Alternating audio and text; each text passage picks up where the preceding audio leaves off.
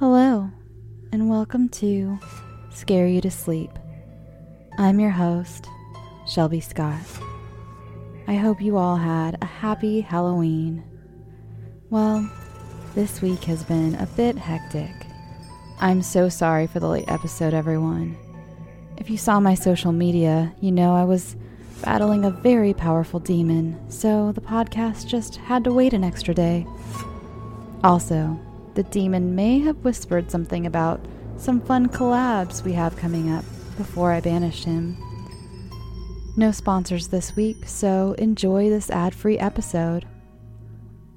I have a little treat near the end of the episode after our two main stories tonight, so stay tuned for that. First up, we have another story by D. Calhoun. This one is called Crucified.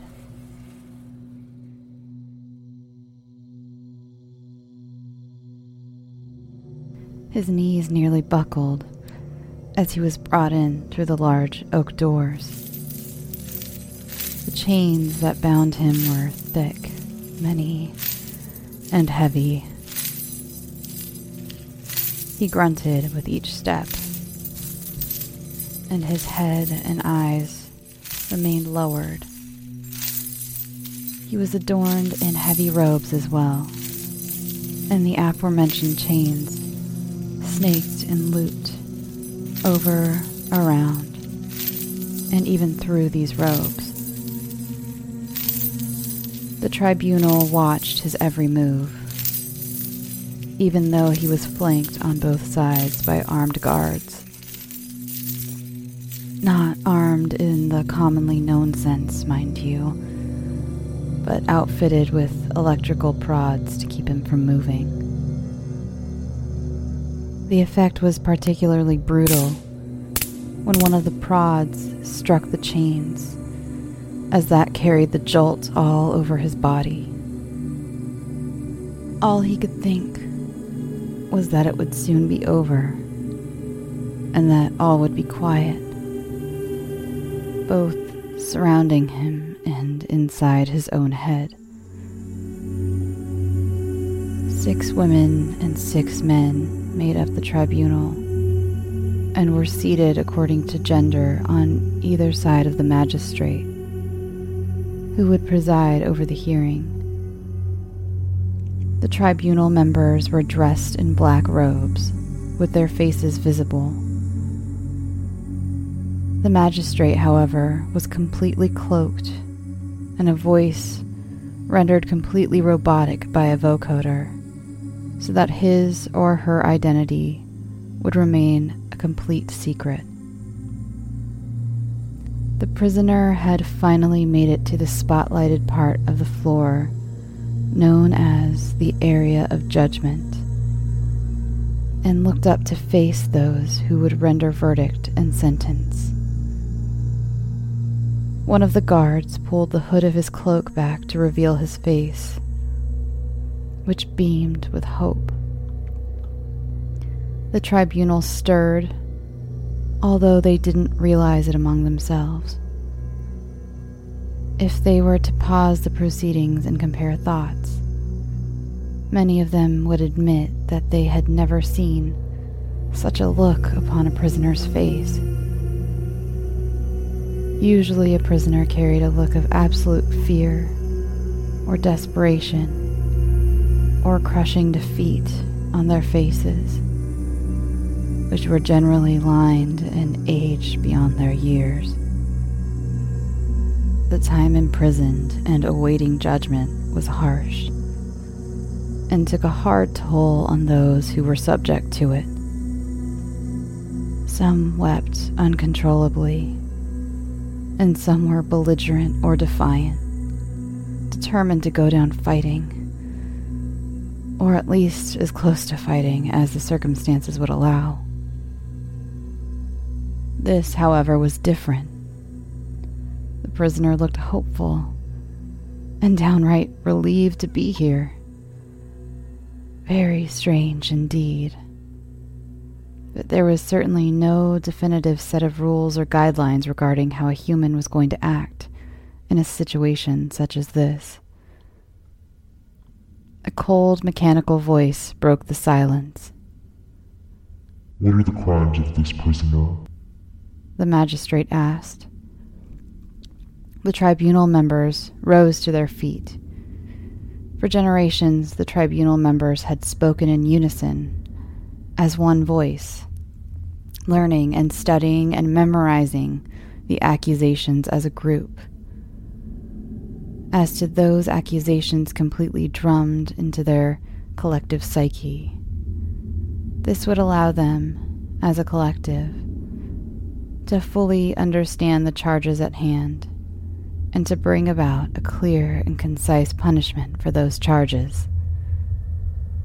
The 12 unified voices spoke. "This man has corrupted and preyed upon the innocent, the pure, the naive, and the unknowing.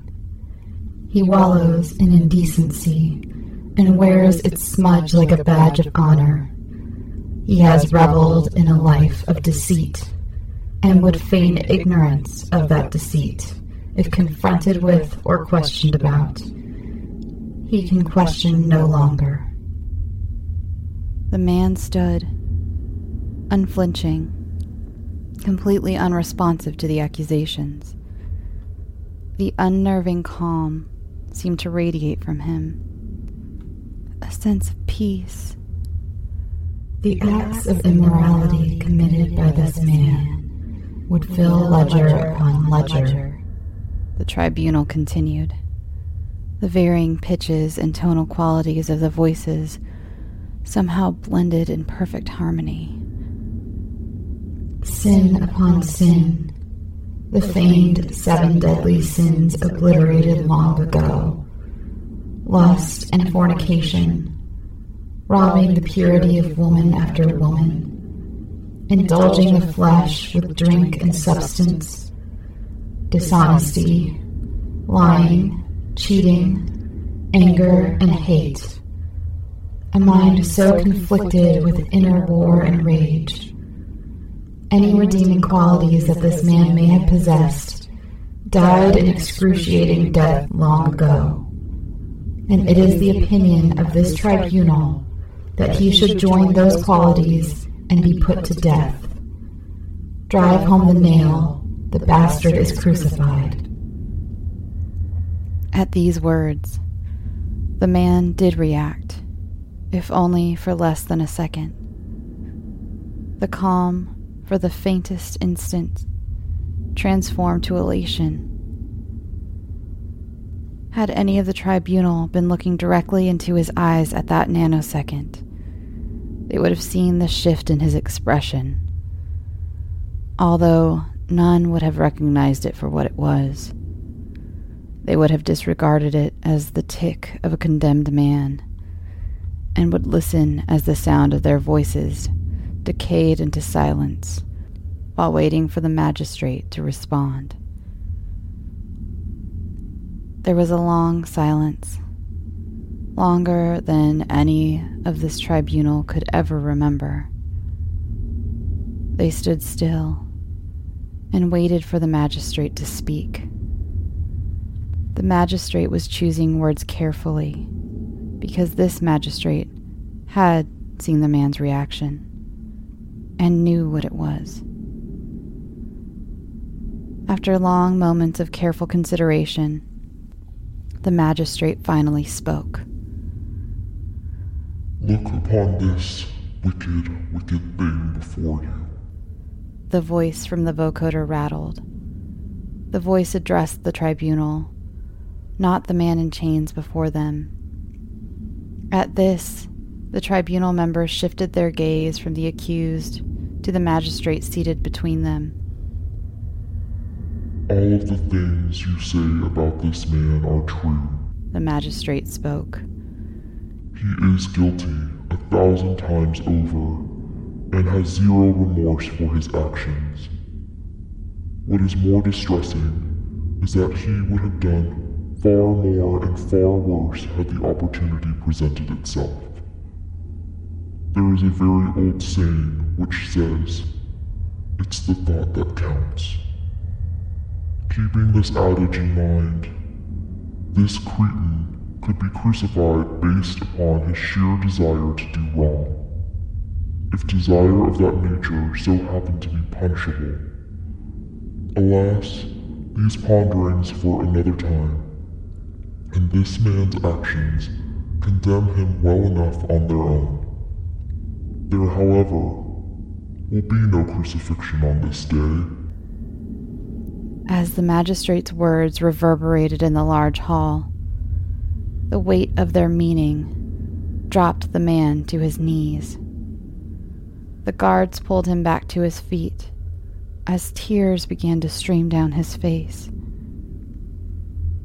The tribunal looked on, and understanding swept over them. The magistrate continued. The punishment for this man is not ours to give. To end this man's life would not serve as a punishment, because if you look into his soul, you will see that death is exactly what he wants. It is this magistrate's decision to let him exist, to be in agony. Continued life will be his punishment. It will curse him more to just let him live. As the man was led sobbing from the hall, the magistrate and tribunal turned their backs to him. As they left the chamber, they realized that a crucifixion had indeed happened that day. I did not mean to kill the things I loved. He placed the note on the basin, then pulled the box of razor blades from the medicine cabinet. He carefully removed one from the box and watched it glisten in the bathroom's bright light. He pressed the blade to his wrist. Blood began to well up in the indentation. As the blade sliced into his skin, he closed his eyes, ready to pull the blade across his arm and finally end the pain and loss. He dropped the blade into the sink and crumpled to the floor, crying. The blood from his arm smeared onto his white undershirt as he pulled himself into a ball, shivering. Yet again, he hadn't the nerve to do it. The cries became sobs. The sobs became moans. And the moans finally gave way to snoring as the man fell asleep, still in the fetal position on his bathroom floor. His last thought before drifting off was of how wonderful it would be if someone would put him to death, since he couldn't seem to muster the strength to do it for himself.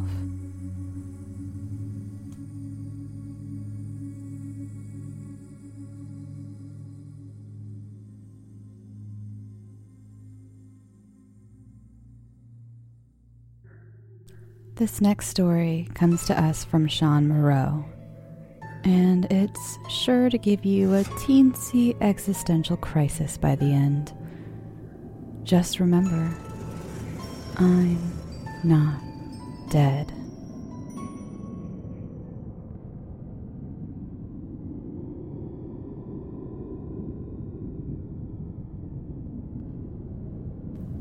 I am not dead. I used to think of that as a good thing. I remember whenever I was having a bad day, or if I was just in a bad mood, I used to close my eyes and remind myself that it could be worse. I used to remind myself that I wasn't dead. Back then, I believed that death was the worst thing that could happen to a person. I actually believed that. Now, I say the same words every morning when I wake up. I am not dead. And I weep. Or maybe I don't. I guess it depends on how you define the word. If weeping is an action of the soul, a deep and bitter howling of the mind. If weeping is an emotional pit, then I weep. If weeping is the actual physical process of crying and wailing, then I don't. I can't. Good morning, Mr. Moreau. It's the nurse with the freckles. Amelia. She's my favorite. She talks to me while she works. The only other person who talks to me anymore is an old preacher who comes by about once a month and reads a chapter out of the Bible before moving on to the next room. Amelia opens the curtains, letting the morning sun in, then gets to work. She checks me over for any changes, switches out bags here and there, all the while telling me about her date with her boyfriend the night before. I try to focus on her words, immerse myself in the moment. I know what comes next, and the only peace I can give myself is in blocking that knowledge from my mind, pushing it away, or at least try to. Eventually, she picks up my chart and looks at it, shaking her head. Still with the samples. I swear, Mr. Moreau, as long as we've been doing this, the doctor probably has more of you bagged up in his lab than in this room. It isn't the first time she's told that joke, but I'd laugh if I could. It's probably true. Every morning the last 4 years, the nurses have been taking samples from me. Hair, saliva, urine, blood, skin.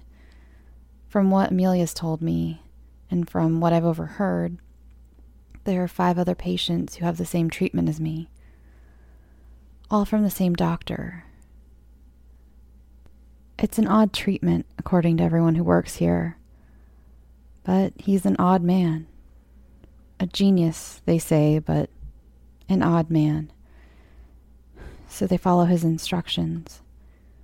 After all, why would a doctor give his patient a treatment he didn't need? They even say he's had some success. I don't know how that can be, but sometimes I dream. After she collects the samples, the treatment begins. In my head, I'm shouting, screaming, jumping off the bed and racing towards the door. In the real world, I lie flat on my back, staring at the ceiling as she rubs an alcohol swab over the inside of my arm and prepares the first injection. It feels like someone started a fire beneath my skin. The liquid spreads through my body, and I feel every second of it.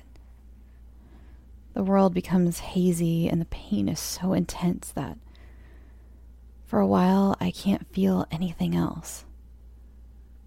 I can't see or hear or smell or taste.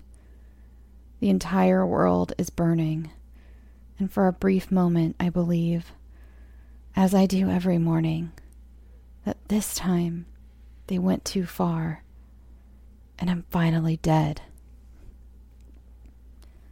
It isn't until the second injection that I know I'm wrong.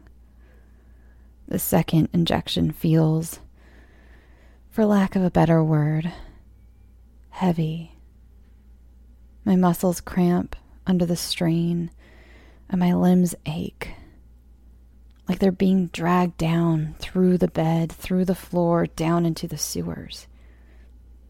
For the first few seconds, the experience is only mildly unpleasant, like lying under a pillow while a fat man sits on top. Then the medicine reaches my organs. My heart is the first to be affected. Suddenly, I can feel it beating in my chest, but each beat sends out a tremor, and the blows become more and more painful, like my heart is trying to beat its way down through my back and out of me. I'm surprised that I am not bouncing off the bed. Next, I feel it in my lungs. Amelia doesn't seem to notice any change in me, but I feel as though I'm being smothered. I know that air is entering my lungs, but I gain no relief from it. The world seems to spin above me. I pray for oblivion, but nobody answers me. Then the drug reaches my stomach and bowels, causing them to cramp uncontrollably. When the pain recedes enough for me to see the world again, Amelia is gone, and I feel a sense of overwhelming relief until I realize that I can taste chalk. They put the pills back into my routine. I try to shudder, but I am no more capable of that than jumping out of the window and flying to safety. The best definition of success that I ever heard was from a girl I dated back in my school days. She used to say that success was when you made enough money doing what you enjoyed doing to live the way you enjoyed living. By that definition, I was a success by the time I was 20. It just happened that the way I enjoyed living only required me to have a running van and enough food to get by on. And what I enjoyed doing amounted to playing the guitar a few hours a day on a street corner for change. I also bought and sold some weed when I could afford to, and didn't end up smoking it all myself. I told myself I wasn't going to do that forever, that I'd eventually get a band, start picking up gigs, or maybe find some rich girl to shack up with somewhere. Honestly, though, even then, I didn't think those were likely. I just didn't see any point to aspiring to the life my parents had lived. 9-to-5 jobs, thankless bosses, all so I could have kids who I never get to see. So I aspired to the unlikely and didn't care much if it ever happened. Even a blind squirrel occasionally grabs a nut, and one day I did run into a bit of good fortune. A guy I shared some weed with told me about a bar just outside of my town that had an open mic night and let the bands that kept the crowds happy have a few free beers while they were performing. It was a short enough drive that the beers covered the gas, and the girls that came in were mostly from a nearby college, which made them young enough to still be into broke musicians. It was my own personal nirvana. Until the night of the accident. Play that July Sunrise song. The bartender, a cute brunette with big boobs, pushed another beer across the counter to me. I had been trying to get into her pants for months, but she was impervious to my charms. Or maybe she was just into girls. She flirted with anyone who hit on her, but I never saw her go home with anyone. As I climbed back onto the stage, it occurred to me to wonder if she really liked my music or if she was just sending me up so I'd stop hitting on her. Not that it mattered. Every time she put me on stage, I had a fresh beer in my hand, and that was all it took to keep me happy. I strummed idly for a few seconds, took a drink of my beer, and started up the song. The bar was almost empty, not counting me and the bartender. There were all of 3 people in the place that usually fit 100. It was spring break and most of the kids were gone. But since open mic doesn't cost management anything but a few drinks, they kept it on the schedule. I didn't much care about the how and why of it. What little money I'd had that morning was still in my pocket, and my head was buzzing like a mason jar full of flies. I finished up July Sunrise and moved into Ode to a Girl I Barely Remember, giving the bartender a sly wink. A few lines in, the doors opened and 2 men walked in. They weren't regulars and they weren't college students. As drunk as I was, they still seemed out of place. For starters, they were too old for the bar. At 27, I was usually one of the oldest people in the room. These two were in their 40s, at least. Both were bald. Not balding and not with close-cut hair. They were completely bald. They were both dressed in button-down shirts and slacks. But the thing that made them stand out the most was the way they moved. Well, not how they moved, but how they moved together. Sometimes when I'm playing in front of a large enough group, when the music is loud enough and I'm on my game, sometimes I'll see people moving in a rhythm. It isn't dancing exactly. They walk or they take a drink of their beer or they talk, but they'll do it in rhythm with my music. Unwittingly, they take my music and embrace it. Let it guide, not what they do, but how they do it. It was like that when the two men came in. Except they weren't moving in my time. It was like they were both listening to something that I couldn't hear. And every step, every motion was in time with the beat. I wouldn't have noticed it if one of them had come in alone. But with both of them in the room, I couldn't help but see it. They moved slowly towards the front counter, pausing as they approached the other patrons, their noses flaring, then moving on. At the counter, the brunette smiled and asked them what they wanted. One of the men answered. The other leaned forward, his nose flaring briefly. The girl's smile faded, though I wasn't sure if it was something that was said or the sniffing that bothered her. After a few seconds, she nodded politely and poured each man a beer. I had planned to keep going for another song or two, since I still had half my drink left, but from the girl's expression, I thought she might appreciate a knight in shining armor coming to rescue her. I hopped off the stage, almost twisting my ankle when I landed, and headed for the bar. "Hey, beautiful. Don't suppose I can get this topped off," I said, ignoring the two bald men as completely as I could manage. They didn't return the favor.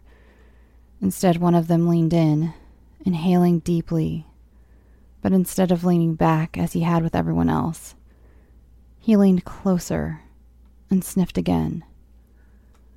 I glowered at the man, but he took no notice of my aggravation, instead turning his attention to his companion and smiling. The friend turned his attention to me and grinned. "That was a great piece you were just playing. Let me buy you a drink." I've never been the kind to turn down a free drink, no matter where it's coming from. After that drink, the bald man bought me another. We talked about where I was from and how I lived and how many friends I had. We talked about my family and my blood type. Every few questions we would pause, just long enough for them to buy me another round. And then there were more questions. The night became a blur. I do remember that the bald men left before I did. And I remember that, try as I might, I couldn't talk the bartender into letting me spend the night with her. I also know that at some point in the night, I decided that I wasn't too drunk to drive. The exact order of the events and how much time separated them, I can only guess at. But there was one memory that stands out. One very distinct image that is ingrained in my mind for all eternity. I remember headlights coming toward me, fast, and behind those headlights, just barely visible, I remember seeing what appeared to be the top of two bald heads inside whatever was about to hit me. And then I woke up. In the hospital, I was alone. I was paralyzed. Not dead yet. That's what I told myself. I wasn't dead. And as long as I wasn't dead, there was hope. As long as I wasn't dead, there were things to look forward to. as long as I wasn't dead, I could know that things weren't as bad as they could be because I could be dead. Nurses came and went, checking on me. I tried to signal them, tried to get their attention by blinking or twitching a finger or sheer force of will, all to no end. Then I met the doctor. He moved oddly, I thought. It was like he was trying too hard. It was like he had only recently gotten his body. Like he was thinking about each motion, mimicking what he'd seen, not simply moving the way people do. And he was bald, completely bald, like the men I'd met at the bar. Then he touched me. I hadn't thought about it when the nurses were taking their samples and measurements, the fact that I could still feel. But I thought about it when he touched me. I thought about it because he felt so wrong. His skin was too stiff. Not like skin, but a glove made to look like skin. As he took his measurements, his eyes caught mine. And in an instant I knew. I knew that he knew. He wasn't looking into the eyes of someone he thought was a vegetable. He was looking into the eyes of a human being. He was looking into the eyes of a desperate, miserable man, and he was pleased. He was enjoying my suffering. He hated me. Truly hated me. If I could have moved, I would have torn away from his touch. I would have run from the room. But I couldn't. The next day, the injections started. Such pain. I'd never known that kind of pain. I had been beaten before. I'd been in accidents and come down with diseases that made me pray for death. I'd suffered before that day, or at least I thought I had. The injections were more than I could handle, more than I could think about. I went mad. I know I did. The world twisted around me. The meaning of everything changed. I left my body, or at least I convinced myself that I had. Floating through the world, tethered to my body by a thread. The universe compressed into the size of a small hospital room, and my pain became 1 billion supernovas. My mouth became a black hole, swallowing my screams before they could leave me. I don't know how long I laid there, curled up in the comfort of madness. It could have been hours or days. Eventually I returned to myself, though when the next morning came and another series of injections coursed through my veins, I regretted my sanity. It didn't take me long to start hating the nurses. I knew they didn't know what they were doing, but it was hard to care about that when I was suffering such agonies at their hands. But as much as I hated them, I hated the doctor 1,000 times more, and I feared him with equal measure. If I'd known what was still in store for me, I would have feared him more. The chalky taste fades in about an hour, and as soon as it's gone, I try to convince myself that it wasn't there at all, that I was mistaken. I don't believe it. I never believe it. I just want to. The first year in the hospital, I passed the time by counting the holes in the tile over my head. I named them. I made up stories about them, lineages and relationships, affairs and wars, treaties and betrayals. I calculated a rough estimate of the number of holes in all the tiles in my room. I named them. I made up songs about them and sang them over and over again. My second year in the hospital, I decided to relive my life. all the parts I could remember in as vivid of detail as I could manage. Sadly, I hadn't paid much attention to my life, and the alcohol and drugs had wiped away a lot. I could only come up with enough memories for 8.5 months. After that, I switched to the Zen approach. I try to live in the moment as completely as I can. I try to focus on each second, each ticking of the clock, and see that instant as an eternity to itself. Actually, I'm not sure if that's Zen or not. I didn't learn much about Eastern philosophy before I got turned into a vegetable, and I can't exactly go looking it up now. Anyhow, sometimes it works. Sometimes it doesn't. They wait until night to come. I don't know if it takes that long for the chalky tasting medicine to take effect, or if the night nurse is the only one who's in on it. But they always wait until night. Then they come. 2 of them. The doctor and his assistant. Both smell odd, and both are bald. They unplug me from my machines and take me down the hall to the elevator. I try to focus on the sounds from the rooms that we pass. Mostly they're snores. Sometimes I hear patients muttering, sometimes groaning. And then we're in the elevator. Descending.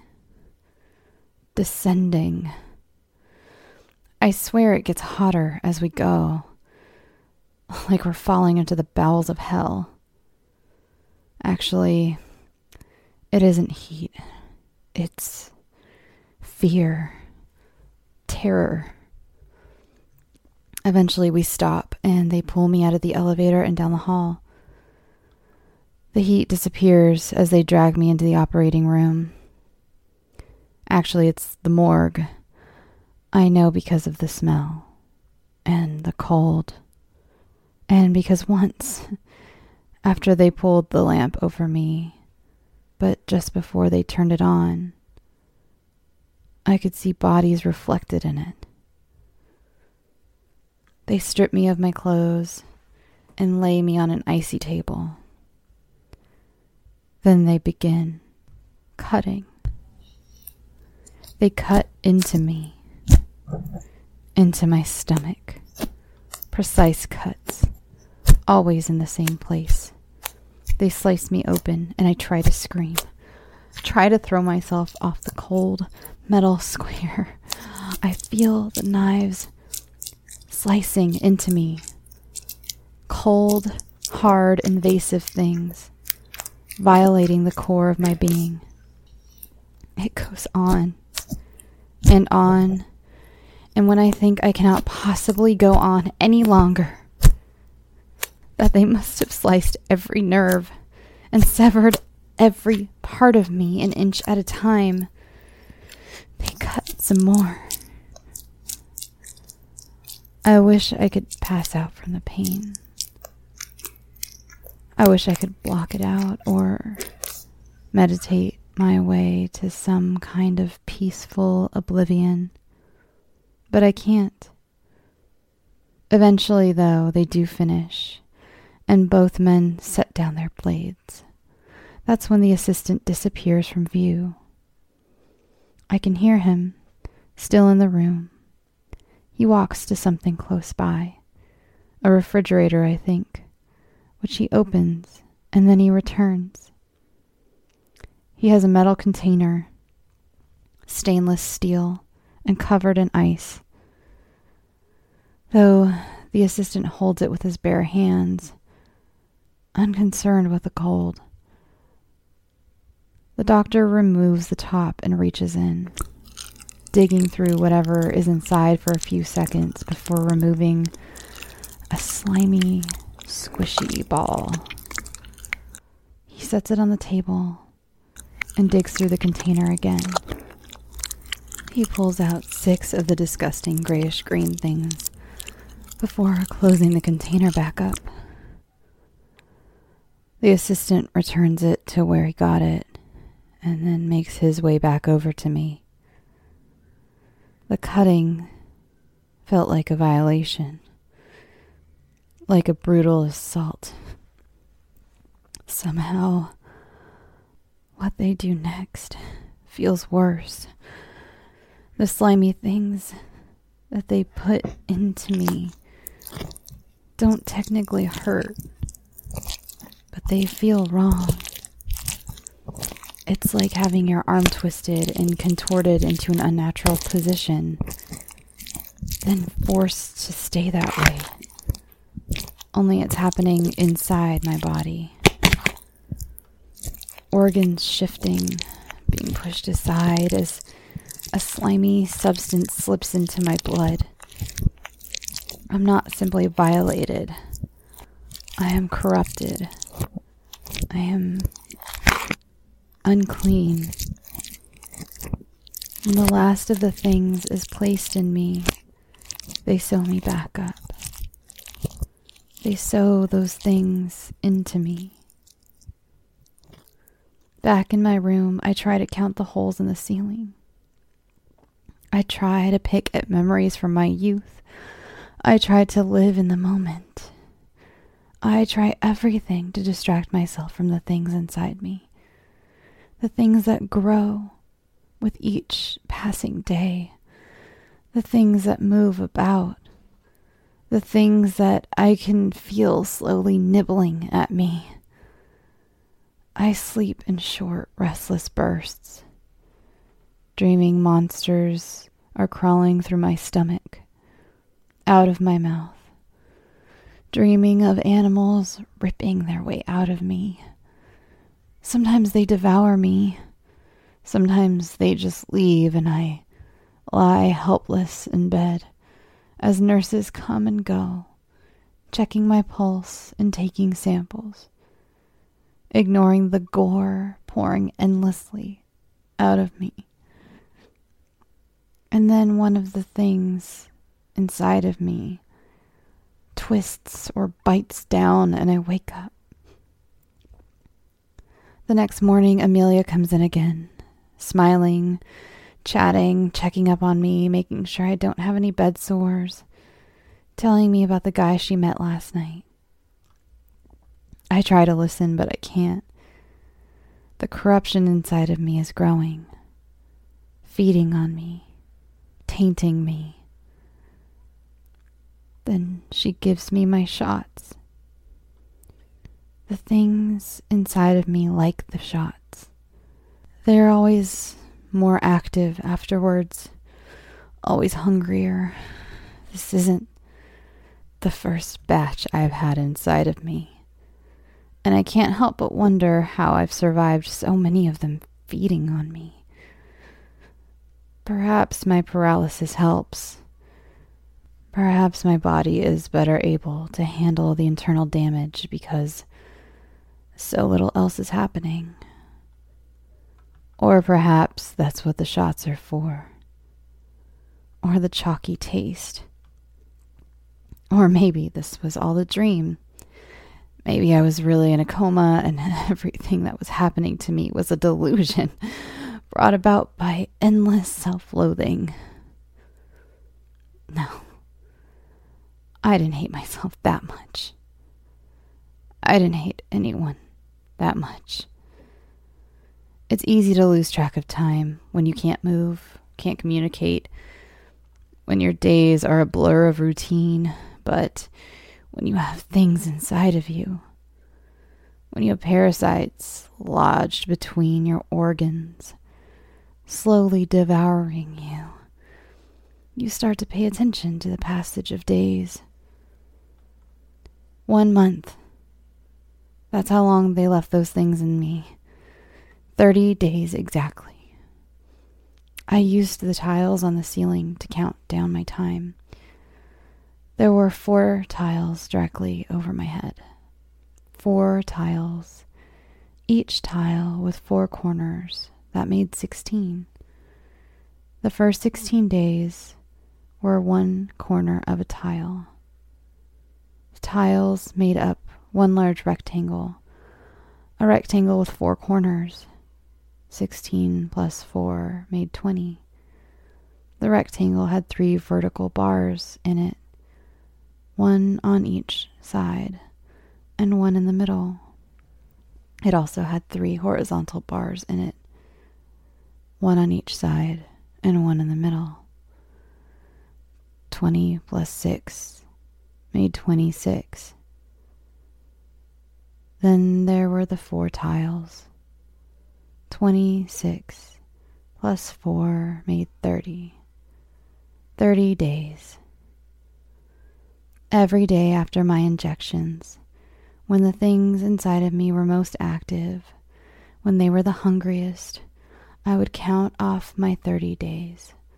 I would count how many had passed and how many were left, front to back, back to front.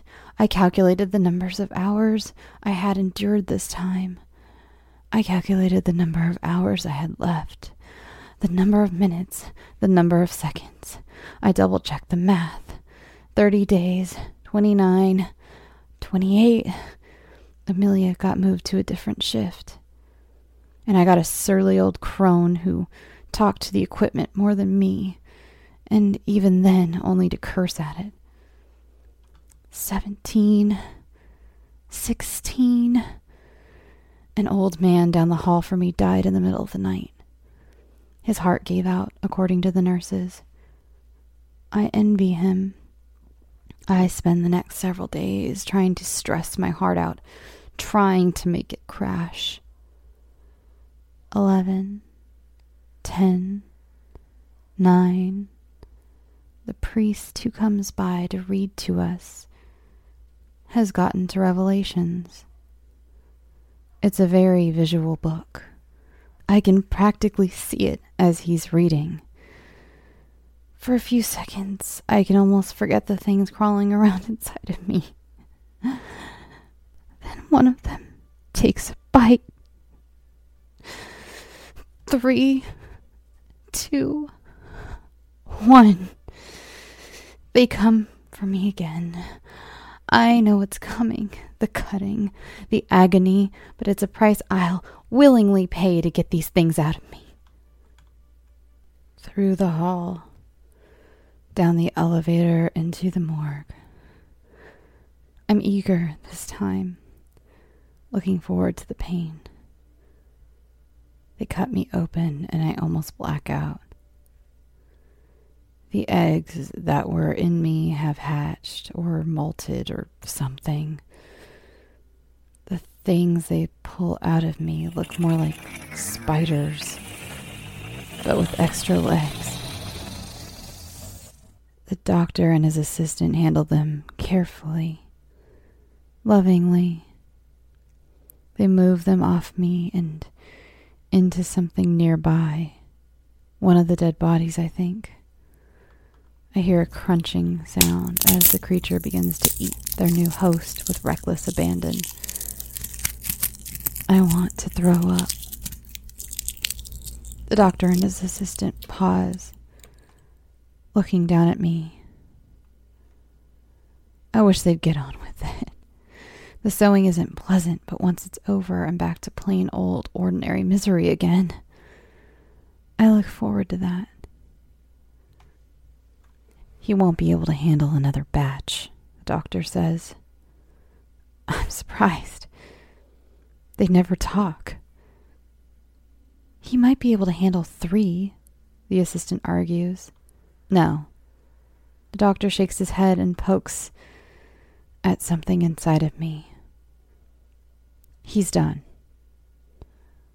Done? Am I done? Will they finally let me die? The assistant nods and moves out of my view. The doctor leans in, pulling a pen light which he uses to check my eyes. Time for your miracle cure, Mr. Moreau. Cure? I stare at him, confused. He can't cure me.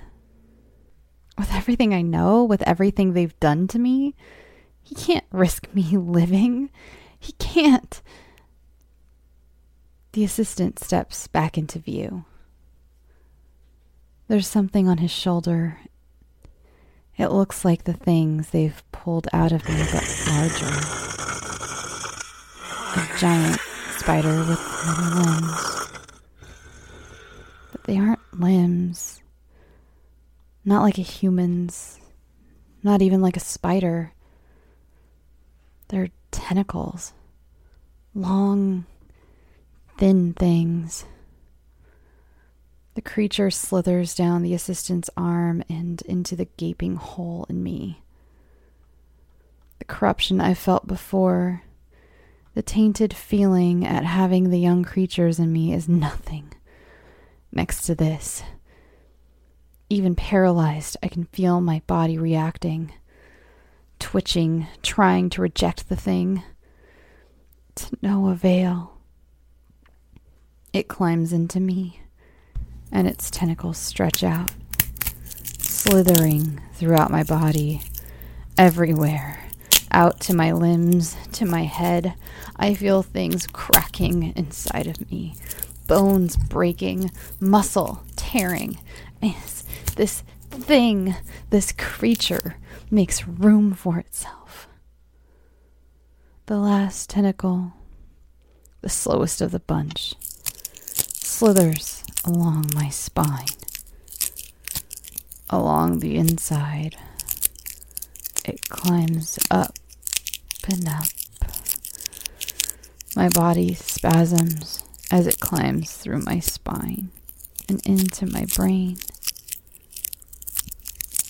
The two men watch, faces expressionless.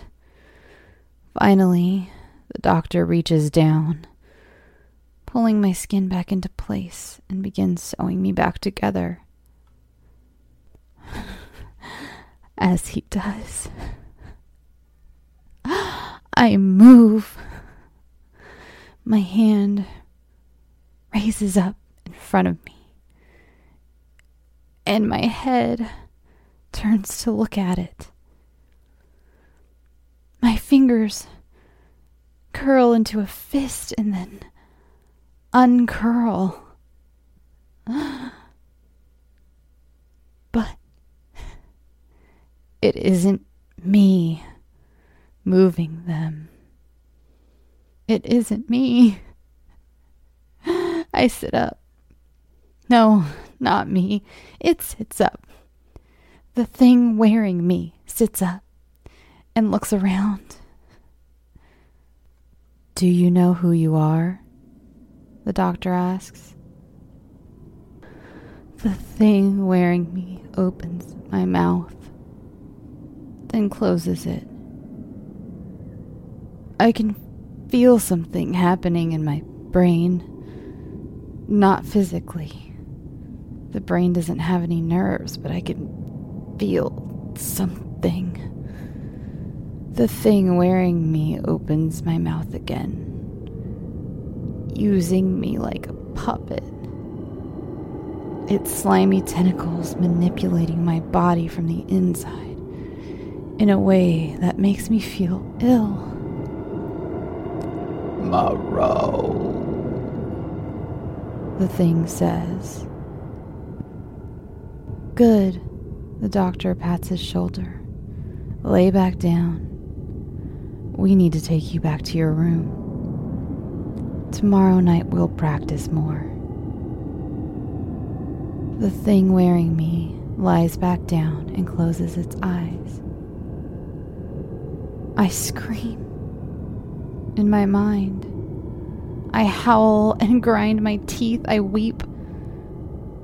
In my mind. The thing wearing me takes no notice. The thing wearing me. It can't do this to me. It can't. It can't use my body while I'm still in it. I'm not dead. I'm not dead.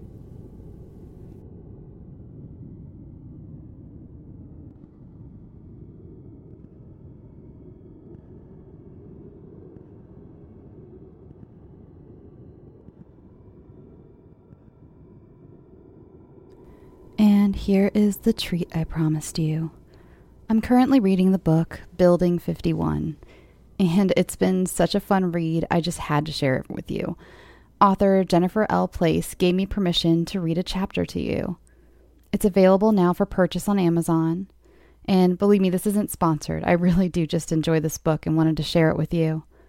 For a little more context, here is what Building 51 is about. Partially burned and completely abandoned, the Hudson River State Hospital for the Insane stands as a crumbling reminder of the dark early days of the treatment of the mentally ill. While the hospital was touted as revolutionary, it was more of a warehouse. Shock treatment, lobotomies, and straitjackets weren't scary stories. They were the reality. For 140 years, unspeakable acts happened within the hospital's walls and wards, and it was not only the patients who committed them. In Building 51, a group of 7 friends exploring the ruins discover a room full of old, battered suitcases. Why were they still there? Because their owners never left, and they're excited to have visitors. Now, here is a chapter from Building 51. Adam continued forward, his movements almost dreamlike. He barely heard the door close. He was deaf to George's screams of concern from the hallway. He merely moved on toward the shadow in the corner, reaching out his injured arm as if to brush away the darkness, like loathsome cobwebs. As his fingers permeated the darkness, it seemed to dissolve around him. The light in the room changed, growing brighter. Surprised, he looked around once again and was unsettled to see that it was different somehow. Had the shadows made it appear dimmer when he first entered? The paint on the walls was no longer peeling. It looked fresh and unblemished. The light fixtures were unbroken and glowing softly. There was still no furniture in the room aside from the lone chair, though it was altered from his original impression. It was as if the chair had just been placed inside the room. The vinyl appeared brand new, the metal gleaming. Movement from the rear corner of the room drew his attention once again. Where there had been but a shadow, there was now the figure of a man standing there, facing the wall.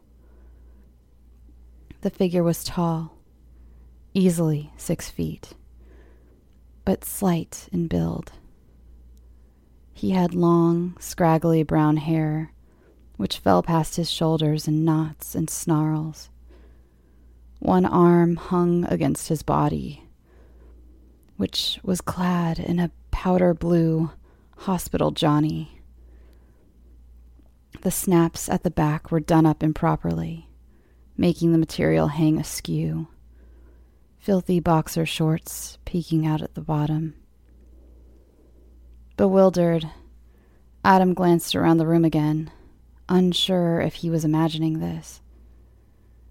Had he pivoted all the way, he would have seen Georgia's face at the window, her small fist banging against the glass in a vain attempt to gain his attention. But he didn't, and instead moved forward toward the man in the corner. Still the man stood, his body twitching every few moments.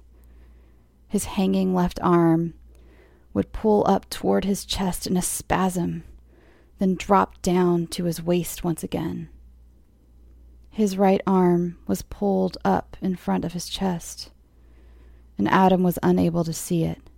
Was it possible an old patient had experienced a breakdown and come back here because it was familiar? Unlikely as it may seem, Adam didn't believe it was out of the realm of possibility. Certainly, stranger things must have happened to people who had lived here. "Excuse me?" he stammered, unsure of what to say and feeling stupid as he spoke. He took another hesitant step toward the man. "Are you lost? Can I help you?" "No help," the man replied, sounding more like moaning than words. Adam stopped moving, feeling frozen as the other man began to turn toward him from the corner. As the man pivoted, Adam could see his knobby knees on the naked legs. The front of the Johnny was as cockeyed and dirty as the back. There were streaks of what Adam first believed was dirt or mud down the front, thin trails leading down from the neckline. He glanced up quickly to the face, which was neither young nor old. It was a wasted face, a sad face. It was gaunt, cheeks covered in graying beard and stubble. He had a hooked nose and thin lips, which moved soundlessly as he attempted to speak further. Adam noticed the eyes, which were terrified and angry, and something else about the eyes. He was unable to discern the detail at first, the sum of the parts he'd been observing unable to come together to a whole. And then Adam saw it. He was bleeding from the inner corner of one eye, nearest the bridge of the nose. A rivulet of blood had coursed its way down the man's face before drying there, looking like an angry welt. The blood trail continued down his face to the gown he wore. It was not dirt, as Adam had initially thought. It was blood, all blood. Adam's eyes were drawn to the man's hands, which he had been previously hiding from view. He was gripping what appeared to be a spike in one hand and a hammer in the other. Panicked, Adam looked the man in the eye. The terror he had believed he saw in those eyes earlier was gone, replaced with eager excitement. "No help. No help. No help," the man repeated, moving toward Adam with surprising speed. The man in the gown was on Adam before he ever had a chance to react. The man knocked Adam backward, falling into the chair in the center of the room. The patient, or whatever he was, straddled him, long legs pinning Adam's on either side. He was strong, far stronger than Adam anticipated as he frantically struggled to free himself. Words had been replaced with a high, keening wail from the lips of the patient. He reached his left hand to the back of Adam's head, gripping a fistful of hair and yanking his head back toward the floor. The man moved one of his legs, pinning Adam beneath a bony kneecap upon his chest. The spike was cold as it was inserted, almost gently into the corner of Adam's eye socket, sliding easily through the soft meat. It held in place, standing upright. Adam's eyes rolled, attempting to see around the obstruction. Adam screamed in horror as he felt his bladder release, warmth he barely noticed soaking his jeans. The light reflected off the metal hammer as the man raised it high in the air, preparing to strike. Thanks for listening. I hope you enjoyed this week's episode. Apologies again for my tardiness. Please send me your stories. For the first time since the show started, I'm actually running low, so if you've had an idea rattling around in your head or you've been putting off sending one in, now is the time to do it. Send all stories to scareyoutosleep@gmail.com. Also, thank you so much to those of you who joined my live stream on Sunday. It was so much fun, and I hope to do one again soon. Now, for Patreon shoutouts. If you'd like to become a Patreon donor, just visit patreon.com/scareyoutosleep to check out the different tiers. My eternal gratitude to Katie Iyer and Kristen Minnis. Thank you so much, you guys, and I apologize again if I butchered your names. You can follow the show on social media, Instagram and Twitter at @scareyoutosleep. Join the Facebook group. That's where I have done 2 live streams now. If you aren't being asked any questions, then you have found the page, not the group. But there is a link to the group on the page. And please answer the questions. It just helps us to know if you're going to try to sell us Bitcoin or Amway or not. I think that's all for now. Go check out Jen's book. I will leave a link in the show notes. Now, go get some sleep. Sweet dreams.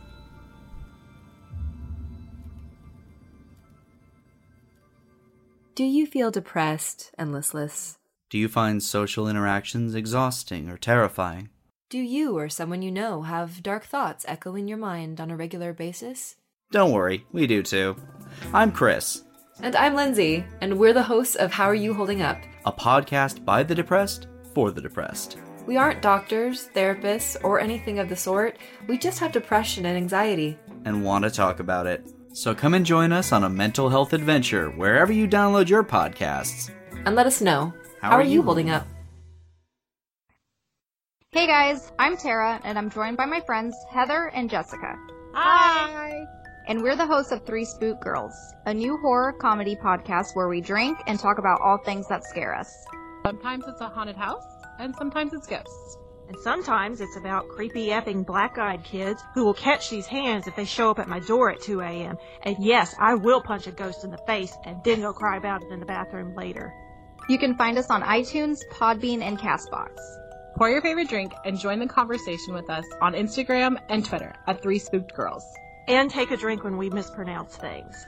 So again, join us for Three Spooked Girls, available on iTunes, Podbean, and CastBox. Bye! Bye!